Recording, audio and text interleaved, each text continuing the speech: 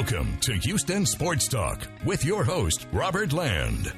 Thanks for listening to the best Houston sports podcast. And in this show, we look at why the Astros continue to be scary good and why some ex-Rockets might be the key to the last four teams who can win an NBA title. As always, I'm joined by my co-host and regular sidekick, a fellow H-Town sports junkie and veteran journalist, Stephen Kerr. And Stephen, outside of Alex Bregman's injury, it was a perfect week for Astros fans. Boy, it sure was. I have to admit, Robert, that there's a couple of characteristics about what a good team is. One is that you beat the teams you're supposed to beat, like the Rangers. And, of course, as we're recording this, they've only played one game against the Orioles. But, it was the Orioles, and the Astros handled them according to the way they should, and albeit in kind of a weird fashion. But the other is that you beat the teams that you more than likely will see in the postseason. And, the sweep of the White Sox, I got to say, Robert, that caught me a bit by surprise, even though, the Astros have been playing a lot better. They seem to have stabilized in a number of areas, but that to me was a big step forward. But again, I always say these things with caution because it's such a long season and there have been so many injuries and just so many weird things happening. But, you've got to feel good. I mean, as we're taping this, they're in sole possession of first place. They caught Oakland. So, you can't get much better than that, really, over the last couple of weeks. Not just a 4-game sweep of the White Sox, a destruction. They combined score of those 4 games, 27-8.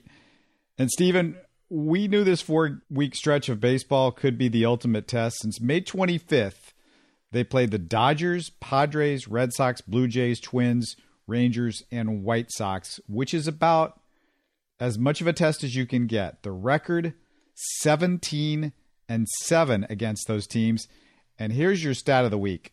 Overall, their record against 500 or above teams this year, 35-19, the best in baseball. Well, that's why I say, it has to make you feel good in the sense that, if you were having trouble against teams that are 500 or better and some that you may likely see in the playoffs, that would be a very troubling thing. But that's, I think, one of the real keys as to why you have to put the Astros, like it or not, those of you haters, you've got to put the Astros in the conversation right now of, one of the best teams in the league. They're certainly the hottest team in baseball right now, that's for sure. I got some more good news for everybody because I went to the remaining strength of schedule. The Astros have the 6th easiest schedule in baseball the rest of the year.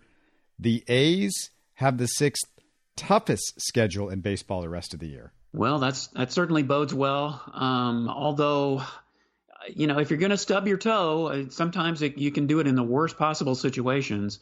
And let's hope the Astros don't stub their toe against teams that they should beat. But that is a key thing, and can't wait until if the Astros continue on this pace, I can't wait for them to meet the A's again and maybe even put some more distance between the two teams. That would be great. If you look at the OPS leaders in all of baseball, and we got to talk about offense because it just keeps going and going, the Astros, 5 players in the top 20 in OPS in baseball: Altuve, Correa, Brantley, Yuli, and Jordan, the usuals. Those same 5 guys are all in the top 20 in batting average. Michael the Metronome Brantley leads baseball in batting average right now as we speak. How about that? But should we be surprised, really? I mean, this guy is just, I call him Mr. Consistent. You call him the Metronome, whatever nickname you want to put to him. I mean, this guy just continues to do what's expected of him. But, man, it just day in and day out, this guy is the most consistent hitter in the Astros lineup, year after year since he's been there. Well, what I've been impressed with most, Robert, is just that, some of the lesser known players or players who haven't played very much, now even they're getting into the act. We're seeing flashes from guys like Chas McCormick, Robel Garcia. Who's that guy? Miles Straw is playing better. Even these guys are contributing to the Astros offense. And I think that, as much as anything, is what has helped them stand out so much lately. Who was this Abraham Toro who played against the White Sox this weekend? And what did he do with the real Abraham Toro? Yeah, you got to throw Abraham Toro because, what did he had 3-4 hits in Sunday's game. So, yeah, it's so good to see that. That's really it, is you expect your main guys to come through. It's when you get to the bottom of the order or when you get to your bench, when they start doing things like that, you've got something. We always talk about the offense or the pitching, the starters, the bullpen, or Dusty, or what, we always talk about all these other things, but as you watched the Astros against these other elite teams over the last few weeks, it's easy to take the Astros defense for granted, and it was just a constant reminder when you saw how these other teams played defense that we are blessed to root for a team that makes the basic play and consistently makes exceptional plays too, Stephen. The Astros have the best fielding percentage in baseball. Well, and we have talked a little bit about how sometimes, I think it was on the last podcast, we talked about, sometimes Altuve and Bregman, they make some difficult throws or, difficult for Yuli Gurriel anyway at first base. But, more often than not, they're going to make the plays that they need to make. And so it really isn't that surprising. I mean, these guys are good fielders. And the other thing I think that you can put into the Astros offense, Robert, is that they are taking advantage of other teams' defensive mistakes. The White Sox had a few gaffes. Not surprisingly, the Baltimore Orioles had a few gaffes on Monday night. But the Astros are taking advantage of those gifts. They're being given gifts. And, they still run into those occasions where they have runners on base and they can't bring them around. I mean, the game on Sunday, they left a ton of men stranded. It could have been scored 20 runs, but they are, for the most part, taking advantage of other teams' defensive mistakes, and their own defense has been pretty sound. I mean, where do you start? Martin Maldonado, you just sort of take him for granted at this point. Yuli, we don't take him for granted because we talked about him last week, but you go to Altuve, who's, I think, having one of his better defensive years at second base, and then nobody takes for granted Correa, but boy, it's just going to be sad to see him leave at the, like I said, I think he's gone at the end of the season. I hope I'm wrong, but I don't see how the Astros are going to be able to pay him or going to want to pay him the kind of money that he's going to be looking for. And then Myles Straw, I got to say, I was wrong about him defensively because he looked terrible early in the year, but he's vastly improved over the last few weeks and couple of months. So good on Myles Straw. And then you can count on Brantley just to be rock solid like he is at the plate out in the left field.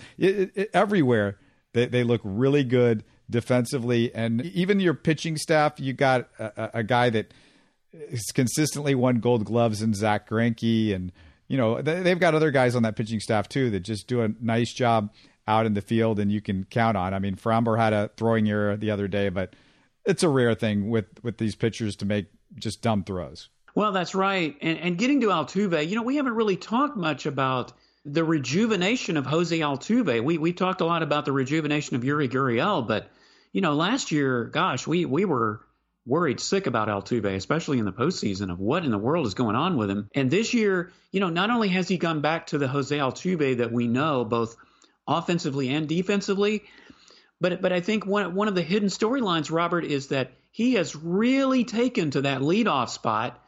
And, I know it's still a fairly small sample size when you stack it up against several years of George Springer being in that spot. But, the guy's doing it all. I mean, he's getting on base, leading off games. He's hitting leadoff home runs the way George Springer did. I don't think you can discount at all the value that Jose Altuve has provided in the leadoff spot. The other thing that I think we can throw in there, too, is that Dusty seems to be more comfortable putting Yordan Alvarez out in left field. He's played a few more games there lately, and that's going to open up more possibilities with the DH. You can have Gurriel in that spot every now and then. You can have Brantley in that spot. If Alvarez can play left field more consistently and even just do a decent job, I mean, I don't know if he's going to ever turn into an all-star outfielder, but just the fact that he's out there, that opens up even some more possibilities for the Astros offense. And the pitching, as you mentioned, it has certainly stabilized a lot more. And even with this 6-man rotation thing, I mean, you got to say, at least lately, the tandem of Jake Odorizzi, Christian Javier seems to be working going in the same game. I mean, that's I guess kind of solved temporarily the problem is that you've got 6 pitchers in your rotation. One thing when you were talking about Jose Altuve that I was thinking about is maybe he needed the fans booing at him. Yeah. What was it? At Yankee Stadium, I think on the last game of that series, they were effing his birthday, weren't they? And he hits a home run. So I think, honestly, these players should have known that was going to come. But it's one thing to know it and try to prepare for it, but another thing to go through it. It's easy for you and me to sit here and say that. But how would we like that kind of treatment, walking into a hostile environment and trying to be at the top of your game? But Jose Altuve, as much as anybody, certainly has done that about as well as any of the other Astros players who were on that 2017 team. We are starting to see some good signs in the bullpen from Ryan Stanek and Blake Taylor. Not that I'm all that confident in him at this point, but it's something, Stephen. Well, Ryan Stanek, I mean, he got off to a great start, and then he ran into that little stretch. And I think sometimes we tend to remember that these guys are going to have stretches where they're going to be up and down. I mean, if you're pitching that consistently throughout the year, it's just going to happen. But, sometimes we tend to press the panic button maybe a little too much. But the things have certainly stabilized with the bullpen. I think one of the big keys to that, of course, is that the starters have been more consistent. You're getting more innings out of these guys. You're able to rest the bullpen a little bit more. You really need to have that over the course of a 162-game season for even some of these guys to be effective. And then when you get into July and you have guys like Austin Pruitt and Josh James, may eventually join the team, that's going to create, a little more, some more open spots for them to come in there. So it's going to be interesting to see what happens between now and then when those guys come back. You're not going to convince me that Josh James is going to be any good because we've been waiting for that for 2 or 3 years. Well, and the same with Austin Pruitt. I mean, these guys haven't pitched in a while. They're basically going through their spring training and still trying to come back from injury. So, yeah, I don't know what that's going to do. But, if they do come back on the roster, then it is going to affect whatever moves are made. I'd like to hear any word about Pedro Baez because he's a guy that has a track record, a long track record of success. Yeah, at this point, I've heard very little, next to nothing on Pedro Baez. And I think the later that these guys come back, the harder it's going to be for them to pick up where they would have left off and have some consistency as the season gets older. So, I mean, I'd almost rather just err on the side and say that you probably aren't going to get a lot of contributions from these guys this season. Maybe next year, or, if you do get it late in the season, it's just going to have to be in very specific situations for any of these guys to, I think, make a contribution. But you never know.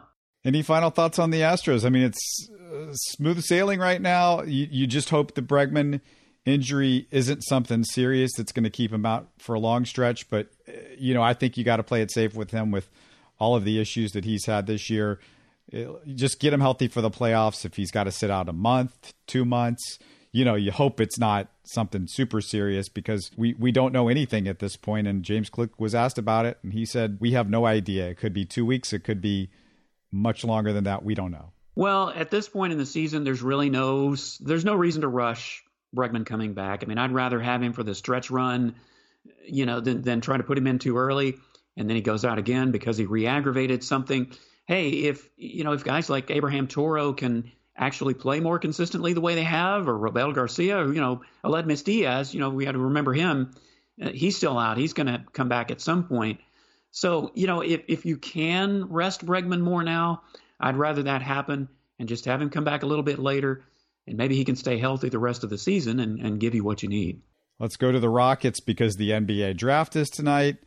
But we're going to have to hit on what happened next week. We don't have much to say at this point, but hopefully we'll be talking about a high draft pick. Meanwhile, Stephen, today, June the 22nd, what happened 27 years ago on this date? Do you know? June 22nd, that's 94, right? So, well, we talked last week about what happened in 1995. So it only stands to reason that in 94 was the first championship. Yep, they beat the Knicks in Game 7 of the NBA Finals, and I don't know if we've talked a ton about it, just you and me. I'm sure I've talked about it in the past, but Yeah, there was definitely tears that night. And it wasn't just the players. It wasn't just their families. It was the entire city of Houston, because we had waited so long for a Houston championship. There was so much heartbreak, and to do it with Akeem, who was so much a part of that heartbreak, was really cool. And to do it with Rudy Tomjanovich, who was somebody that was a original Houston Rocket from back in the day. I mean, you had all of those elements coming together like you just couldn't write it in a script. You couldn't put it in a book. No, you sure couldn't. And I remember that game so vividly, Robert. It started late for one thing, and it was a Wednesday night. I remember because I had just come home from church, and at the time I was doing a morning show at a radio station here in Austin. So you know what that means. You got to get up at the crack of dawn basically and get into the station. But that night, I watched the game. And then I was able to pick up KTRH, it was carrying the Rockets, and I was able to pick them up even from Austin at night. And I was listening to the postgame show, just listening to, all the callers calling in. And, I wish I could remember who was doing the show at the time, but I can't. I probably listened to that till 1 or 2 in the morning. So I may have gotten an hour of sleep, if that. And yet, when I got up that next morning, I was still pumping on adrenaline because, I wasn't around. Well, I think I was born the year that the Oilers won their last AFL championship. Okay. So as far as a pro team winning a title, I kept thinking, when is it going to happen for the Oilers winning the Super Bowl or the Astros winning the World Series or the Rockets winning an NBA title? So let me tell you that win in 94, that championship, it really validated things for me that, man, finally, one of the 3 major Houston teams won a major championship in my lifetime, and that's why I'll never forget it. What I remember most from that night is I called up my friend from high school in the last few minutes of the game, and I said, can you turn on the radio? I want to hear Gene and Jim. And I was listening to them when Mad Max hit that dagger 3, and it was the real key point. That's the moment where you knew the Rockets are going to be NBA champions. And, just such a great memory. Unfortunately, I wasn't here. I couldn't enjoy the parade. I couldn't run out in the streets.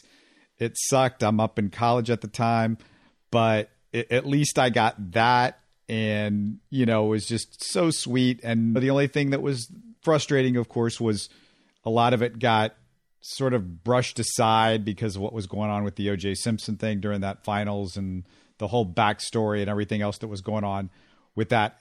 It kind of took away from the sports world a little bit, but still, we knew who won the championship. And, the stupid thing where they were trying to take it away years later. Well, Jordan didn't play that year, but we know this real story, and the Rockets earned that championship. And the Rockets, they could have easily beat the Bulls those years because, as we've talked about, the Bulls did not have the same team without Horace Grant in that 94 season. And I don't know if he comes back to the Bulls. I don't know if they've got the money to spend on him the way the Orlando Magic did. And so, yeah, that was a big part of it as well.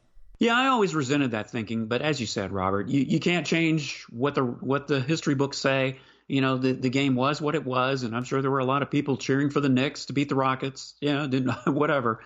But the fact remains, they not only won that championship, they did it again the next year under even bigger odds. We talked about it in the last podcast, how, they had to do it from being a 6th seed. And then it was even more difficult, I guess, to, come from that. So the fact that they won 2 in a row, as I mentioned last time, it validated that first one for me. So, yeah, people can say whatever they want, but it doesn't change what the facts are. Yeah, and I can't remember if Horace left before that year, if he left after the 94 season. But, there's a lot of factors that go into it. And we're seeing it in this year's playoffs. Everything that can happen, whether it's injuries or matchups or whatever, all of that plays into it. We got to get into this crazy second round of the playoffs because both Daryl Morey and James Harden, both of their teams, they've lost heartbreaking Game 7s in the last week. But guess what? Either PJ Tucker wins a championship, Clint Capella wins one, Chris Paul wins one, or the combo of Pat Beverly, Patrick Patterson, and Boogie Cousins wins a title. You got all these Rockets are in this mix, Stephen. It's super interesting to see what happens here. Oh, I don't know. It's a mixed bag, Robert. On one hand, you're happy for these guys because they did play for the Rockets and you want the best for them. But on the other hand, you're sitting there going, well, yeah, they're still in the playoffs. And not only are the Rockets not in the playoffs, they were the worst team in the league this year. So I guess it's mixed emotions, but as much as I guess some purists wanted, LeBron James or, the big stars to be in it. I honestly like it when it's like this, when it's unknown, that you have no idea who's going to win this thing. That, for me, that's where a true fan is. If my team's not in it, I tend to more often than not cheer for an underdog team or a team that has never won it or hasn't won it in a long time. I like these weird matchups. I can really get into it more, I think, than just the predictable, LeBron James versus Steph Curry year after year after year or something like that. So I'm loving this kind of the NBA playoffs at this moment, Robert. Yeah, I agree with you. I mean, I even wrote that down as a note when we're going to talk about it a little bit later, but we can get into it now because, for the NBA casual fan, they might not care about the Hawks and the Bucks and the Suns and the Clippers, but I amen to what you just said. I love it. This playoffs gives real hope for so many NBA fans. It's cool to see non-destination NBA teams and non-super teams win a title, which in this case is going to happen. I mean, you could say Los Angeles is a destination, but it's always destination for the Lakers, not the Clippers. You got to go back to the Mavs and Pistons for modern examples of a year like this, but both of them had to hold off super teams in the finals. Nobody's going to be facing a super team in the finals this year. Yeah, that's what's great about it. And a team like the Clippers, they've come so close in the last few years to come up short, and they finally got over, at least this hump. So it's teams like that I just got to put my, at least my cheering eggs into that basket. And I mean, it's kind of nice. I'm neutral. I mean, I'd love the Rockets to be in it, obviously. But sometimes it's just nice to sit back and be neutral and just see how it plays out. Let them beat each other up and see who's left standing at the end. Going back to all these former Rockets in the Final Four here, which one of these guys, which one would you like to see win the title the most, Stephen? Wow, that's a good question. I mean, at this point, I'd have to say I'm probably cheering for Chris Paul, maybe more than the others. Just his hustle and how close the Rockets came. We talk about it a lot, but gosh, they did come close with him. I just like his intensity and the fact that, every time you think you count him out, he just keeps coming back, whether it's the injuries or, being out with something else. It's just, I think I've got my eye on Chris Paul right now because I'm just, I'm a Western Conference guy. So, but if I were to pick an East team, I'd probably have to go with the Hawks. Well, for me, it's Clint Capella might be my number one guy just because he feels like Rockets through and through. He was with the team longer than any of the other guys that we mentioned. He did not want to go and play for another team like PJ Tucker, and James Harden didn't express anything like that.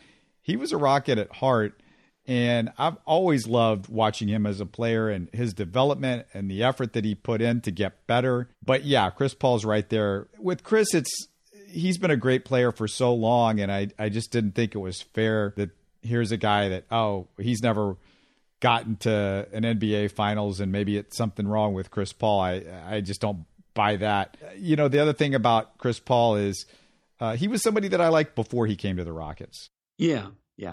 Except when they played the Rockets. Yeah. Oh, yeah. And of course. But yeah, he was somebody I've always liked because of his size and, just the style of play that he had. But the one thing I was thinking about, Stephen, is how important these guys are going to be in this next round, because Clint Capella, he's going to have somewhat of a big responsibility if he's going to be guarding Giannis, which I assume he's going to quite a bit in this series. He already had to go against Embiid in this playoffs. And then you've got Chris Paul, who now he's in the health and safety protocols. They're going to need him back, you would think, to win this whole thing. And when he gets back, not only we know how key he is with the Suns, but also I would assume the guy that's going to take some responsibility in guarding him quite a bit is our old friend Pat Beverly. Good old Patrick Beverly. There's never a dull moment with him. He certainly was a colorful player when he was with the Rockets. I've just, ever since he's left the team, I haven't been a huge fan of Patrick Beverly, but he is still where he is for a reason. So, yeah, it's going to be intriguing with these matchups to see, especially if, you pit one Rocket against another. Wow. Yeah, who do you cheer for then? that's another intriguing, storyline to watch. I want to go to that series with James Harden because, watching that unfold, it was plainly obvious that the Nets, with 3 superstars on their team, 2 of them basically worthless because Kyrie Irving was out for most of that series, and then James Harden had the hamstring injury, and even when he played, it was terrible. I mean, he just wasn't the old James Harden. And you could say, oh, he would have just disappeared in the fourth quarter like usual, but he would have given Kevin Durant a lot of rest, and his legs might have been good for that one extra jumper that they needed in Game 7 from Kevin Durant late in the game. Just having James take some of the load off of him early in those games. So yeah, he would have mattered a great deal. But what stuck out is just the fact that Milwaukee is so poorly coached. And I mean, I think we've talked about this before, but Budenholzer, it might have saved his job, but I don't know if that's good for Milwaukee, because if they don't win it this year, I still would want to change coaches. He's just not that good. And there's just a lot of things that just bothered me about that whole thing. And I don't know why you wouldn't have put Giannis on Kevin Durant late in these games, because, there's no way that PJ Tucker was ever going to stop Kevin Durant. He's going to get a jumper that's basically unimpeded because PJ Tucker's just not tall enough to block the shot. Giannis is tall enough to block the shot and does make it tough on Kevin Durant. I just don't get so much of what happened in that series. And it could have been the worst thing ever to happen to Milwaukee for them to win that series. I don't know. Well, and especially you consider last year how, of course, Giannis was hurt. That was a key. But, 2 years in a row, if they had lost again this year, you'd almost have to wonder. But, yeah, the matchups, I think that were so questionable. And I know you talked about it on Twitter, Robert, and we did mention it on the podcast briefly. But, yeah, I think for me it was just the rotation and the matchups that Coach Bud was putting in there that just kind of made you scratch their head. So I think the Bucks may have won this series in spite of Budenholzer, not because of him, believe it or not. Oh, no question about it. And another series that we got to mention, at least because 2 weeks ago I picked the Hawks over the Sixers, and last week maybe I panicked a little bit. I backed off of it. Yeah, we texted about that, you and I, this past week. You know what they say, Robert? Go with your instincts. You could go with your first instincts because, yeah, that 26-point comeback. Yeah, Rockets fans ought to know about blowing 25-some-odd point leads. I see the Hawks come back against the Sixers. Wow, that was quite a game. And the Clippers even made a comeback of their own. So, yeah, I would just say go ahead and stick with the Hawks. I mean, they kind of scared you a little bit. But, hey, you made the pick. Might as well stick with it. It's not going to look that bad, I don't think. Oh, I got to give some props to Kevin Huerter. Red Velvet is the nickname that I love for him. And he was just such a huge deal. It was Kevin Huerter that was carrying them to that Game 7 win, not Trae Young. Trae Young struggled that whole game. Kevin Huerter, a guy that nobody thought would be a major factor in this year's playoffs, and what a job he's doing. And I got to get to Ben Simmons now, because you know this, Stephen. We talked about it. I'm not a fan of Ben Simmons. I wasn't a fan of trading for Ben Simmons, but for all the Simmons haters on Rockets Twitter, they were vindicated. And Stephen, I don't think Simmons will be in Philly this year. Not exactly a bold prediction there, I know, but as bad as he looks, let's not forget that Embiid might be the worst NBA superstar or star period to pair him with. Get Simmons to a team without somebody who clogs the middle. I think it's going to be a better match then, because although his mental makeup, see, his free throws are an issue, I just feel like you put him on a team where he's playing more inside and not, kind of with somebody that needs that inside, and it helps him quite a bit. But man, that mental stuff with him, oh my goodness. Yeah, and I know we talked a lot about, possibly trading James Harden to the Sixers for Ben Simmons, and I know that neither one of us were fans of that. Now, of course, looking back, I don't know, maybe, considering what the Rockets ended up with from the James Harden trade, maybe Ben Simmons would have been a little bit better. But yeah, you're right. And I think sometimes it's as much as who you play with as to what your success is going to be as to your own physical talents. And maybe Ben just isn't in the right situation. But either way, I don't know how they can just stand pat with both of those guys there in Philly after what happened this season. Well, you just said with what they ended up with. Well, that's the other big story is the Nets didn't win it this year. And by the end of next year, they got to make the decision, not the Nets, but the players are going to be making the decision whether they want to stick around with the Nets.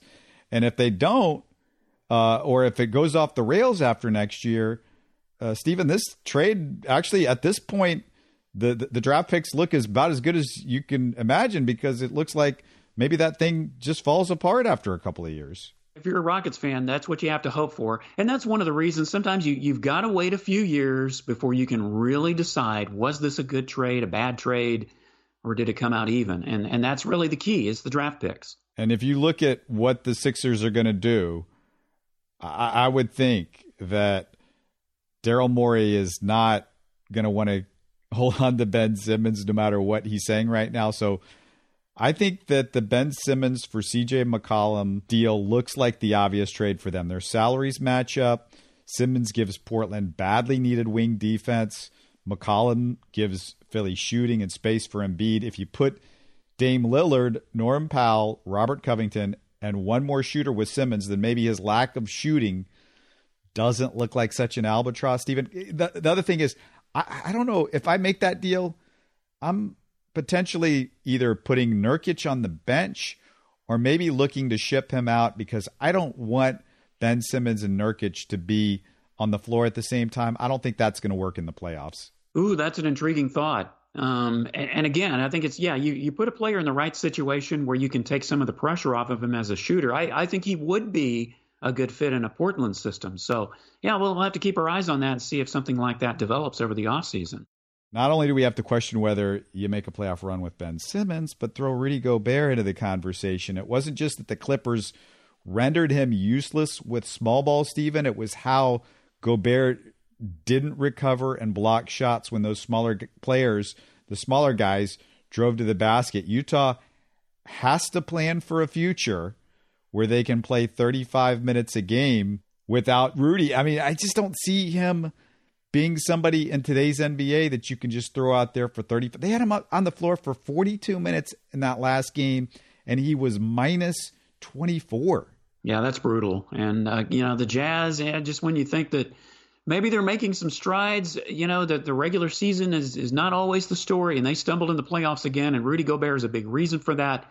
They were talking about him, how, much he's come back through the regular season, and, we kind of put that whole COVID-19 farce thing to rest. But, at the end of the day, it's how you play in the postseason, and he did not get it done, and neither did the Jazz. Everybody said, oh, that's just James Harden, and he's causing Gobert problems in past playoffs when the Rockets were beating up on that matchup. But it wasn't just a James Harden thing. And I'm going to get to the actual series that are going on right now.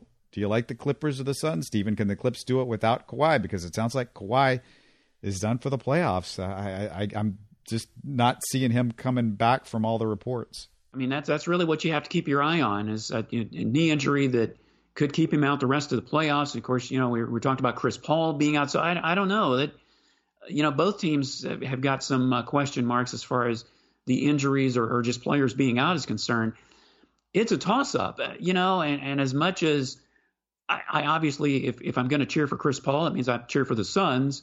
But, the Clippers, as I said, they've tried to get there for the last few years and just haven't quite made it. So I don't know. I still think maybe, the Clippers might have had the edge if Leonard had been in there.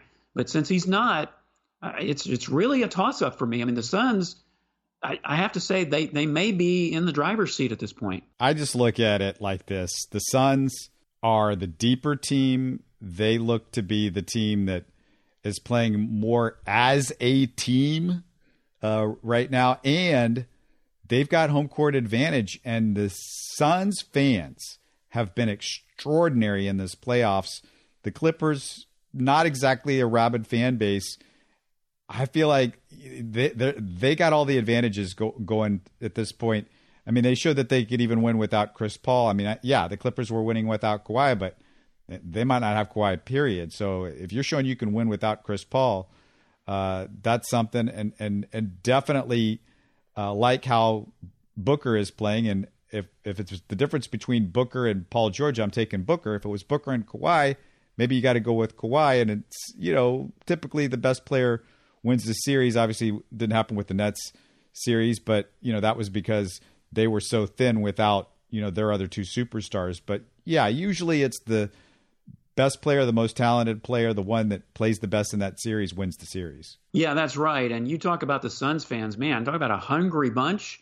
They've been starved for just a playoff team. So can you imagine how those fans are really getting into it as deep as the Suns are going into the playoffs? So yeah, it's going to be an intriguing series, I have to say. And that's one of the reasons that I'm just kind of glad that the playoffs are shaping up like this. That we're getting some teams that we're not used to seeing this deep into the playoffs. And then, you add the injury question marks, or in Chris Paul's case, the COVID protocol question marks in there. And that it just makes it even more intriguing to watch, to see who's going to be left standing in the ring when it's over. It's better to be lucky than good so much of the time in the NBA. And the Suns could make this run to the finals by going through the Lakers without a healthy Anthony Davis, the Nuggets without Jamal Murray, and the Clippers without Kawhi Leonard. Let me ask you this, Stephen. Can the Hawks beat the Bucks? Yeah, that's going to be a tough order. But, as we were saying earlier, the Bucks may have won in spite of Coach Bud. They may lose because of Coach Bud if he keeps doing the matchups and the rotations the way it is. No, I think the Hawks have a very good chance to beat the Bucks, Robert. I don't think it's far-fetched to say that they could. I think both teams can make this a great series. But no, I'd have to say that I might even go out on a limb and just, I know you pick the Hawks. I may just go out on a limb and pick them too. It could very well happen. Yeah, I haven't picked the Hawks yet for this series, and I'm trying to think this through in my head. I want to say a couple things are going to be key here. Number one, I talked about Capella. That's a big deal, what he's going to have to do with Giannis, because Blake Griffin did a fantastic job stymieing Giannis. I mean, Giannis put up some big numbers, but, he couldn't get a lot of the easy baskets that he's used to getting, and he just looked frustrated and sometimes didn't know what to do in situations where Blake Griffin was just backing up. And then when he would get into the post, Blake and sometimes even James Harden would out battle him when he was trying to just, bully ball his way to the basket. The other thing that's key here is Bogdanović and his health. He needs to be healthy again for the Hawks, and he did not look good in Game 7 when he got injured. And I just think that, you've got Trae Young and you got Herter. They've already lost DeAndre Hunter. To not have another offensive weapon like Bogdanović over a 7-game series, it's a big deal. So if Bogdanović is healthy, I like the Bucks because they're just better coached. And I just feel like they're playing better as a team right now.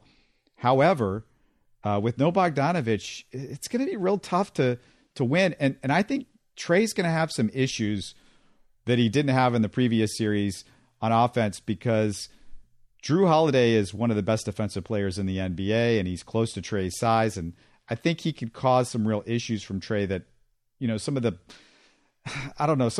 guys with the Sixers couldn't handle. The size was causing Trae some problems at times, but Drew Holiday's got the quickness. Yeah, Bogdanović is going to be a key for sure. But, you're getting to Trae Young. I mean, he did struggle in that last game, and he's got to definitely step up and be more consistent, and be the guy, I think, if the Hawks are going to come out on top. I think he's as much of a key as the other guys you talked about, and with his matchups, and just, bringing that consistency that he did earlier in the playoffs.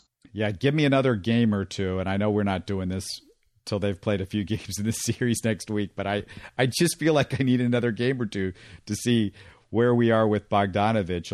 I want to see what's going to happen to him in the first game, second game. if he's going to be okay. And that's a big deal. But, I would personally, as I watch these playoffs play out, I would personally like to see the Hawks play the Suns in the finals, because I just like the way they've played this entire postseason. I like the way that everybody is involved with those teams, and just they are so determined for all 48 minutes, nonstop hustle, and they just play together. I mean, I don't know a better way to put it. Well, the networks would be cringing right now, but you know what? I don't care about that. It is what it is. I think at this point, as you get deep into the playoffs, Robert, it's about the survival of the fittest. Who's going to overcome the injuries, or who's going to overcome the ineffectiveness more? But yeah, Hawks and Suns, I mean, talk about a scrappy matchup. It certainly would be. Man, it's so many intriguing storylines of this playoffs. You could just pick one and it'd probably be okay with it as far as who would meet in the finals. The Olympic trials are going on as you and I are talking, and we might talk more about the Olympics when they get here. The trials, I know people are not super interested in that. It's usually a little bit more excitement once we get to the actual games themselves. But there was a tangential Olympic note this past week. The fastest man in Olympic history, Usain Bolt, he and his partner had twin boys this week. His second and third kids. One of the twins is named Thunder. So his full name is what, Stephen? What's his full name? Thunderbolt? Yes. What's his middle name? I don't know. It's a good question. Thunder Lightning Bolt. There you go. Yeah. Oh, yeah. The kids are going to have a field day with that one, don't you? Oh, it's great, though. I mean, if you got the name Bolt, there's so many great ways you can go with it. You might as well take that. Yeah, not.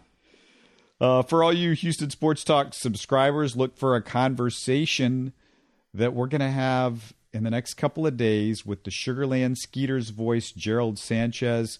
We'll find out who's been looking good for the Astros AAA affiliate so far this year. So that should be fun. Of course, we're going to have the Rockets conversation next week. What's going to happen in the draft? We're going to find out. You can always reach us also on Twitter, Facebook, or email info@houstonsportstalk.net. Stay healthy and safe, everybody. You're listening to Houston Sports Talk. Don't forget to follow Houston Sports Talk on Facebook and Twitter. Subscribe to us on iTunes, Spotify, the Google Podcast app, or the Stitcher app. You can support us by giving us a 5-star review on iTunes or by telling your friends about us. Spread the word, everybody. Thanks for listening.